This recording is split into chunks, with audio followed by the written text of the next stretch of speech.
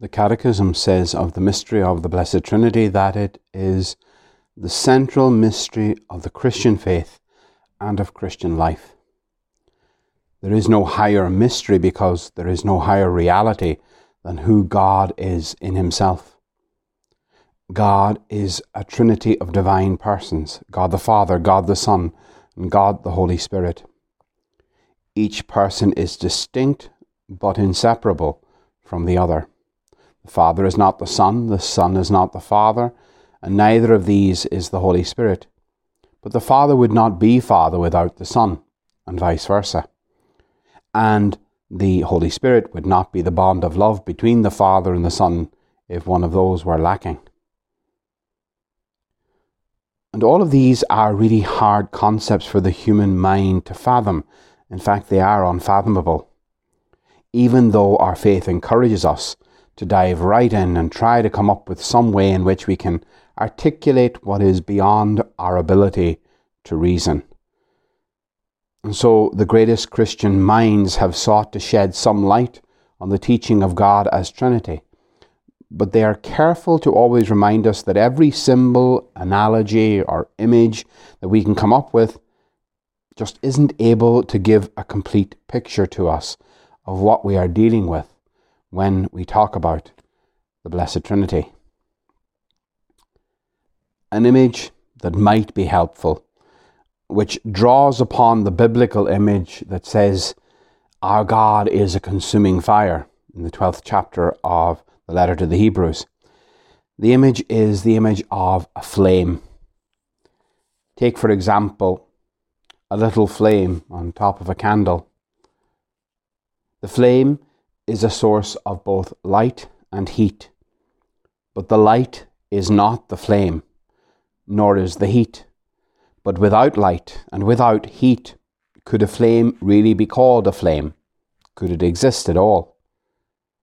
And the light is not the heat, and the heat is not the light. But you couldn't have one without the other, and neither would exist without the flame, which is the source. Now remember, no image we can come up with is in any way perfect to communicate the teaching about who God is in himself as the Trinity. But these images can be somewhat helpful. The Father is the source of the Trinity, without whom there can be no Son or Holy Spirit. And as at no time a flame can exist without light and heat, so at no time in eternity does the Father exist without the Son and without the Holy Spirit. The flame, the light it gives, and the heat it produces exist inseparably, but they are distinct. The three persons of the Trinity exist inseparably, but they are distinct persons, though they share the same divine nature. But what does that have to do with my everyday life? So what? Would anything really be different if I worshipped God as one rather than as three? If I didn't know that God is a trinity of divine persons, would it make any big difference in how I live my life and my faith? I worship God, the one true God, but I worship him as a Christian, as Father, Son, and Holy Spirit. So what difference does it make? A big difference. Knowing that God is a Trinity means that the God we worship is a relationship that is eternally going on between those three divine persons. And so we can and should relate to God not as some impersonal power like the Force in the Star Wars films. We worship him, we relate to him in a personal way. God takes a personal interest in me and in you, and he wants us to take a personal interest in him.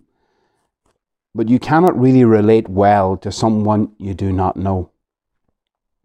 You can tell a great deal at a superficial level about a person by looking at their photo. but it's still one-dimensional. Only when you meet them in reality and get to know them in the flesh, so to speak, can you truly begin to know them and enter into relationship with them. So God initiates a revelation of himself, of who he really is, how he really is, so that we would desire to get to know him. When the second person of the Trinity, God the Son, Jesus, came among us, he revealed to us this inner reality of God. He came to show us the Father, to give us the Holy Spirit, to teach us how to relate to God in a deep, personal way, and not in some distant, vague way. It's really hard to pray to and put your trust in some cosmic, impersonal entity or power. But a God who is our Father, a God who is our brother, a God who comes to dwell in the depths of our souls, now that's a whole different scenario. With the passage of centuries, we Christians have become almost, I would say, desensitized to the radical revelation of God that Jesus has brought to us. That God is Father is already a wonderful revelation. That he is our Father and wants us to relate to him as the most trusting child relates to his or her most wonderful daddy. Well, that's an altogether much more astounding teaching. And in every Mass, if we pay attention, we will hear the Church reminding us not to take for granted this gift and privilege that Christ has brought to us. We hear just before the praying of the Lord's Prayer, this exhortation. At the Saviour's command, and formed by divine teaching, we dare to say, Our Father.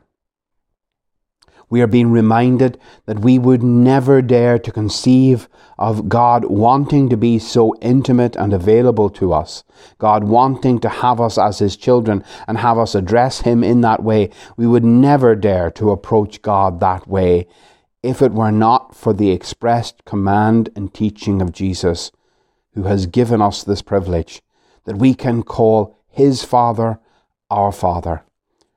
And that not in some wishful thinking way, but as one of the deepest spiritual realities about ourselves that we can come to realize.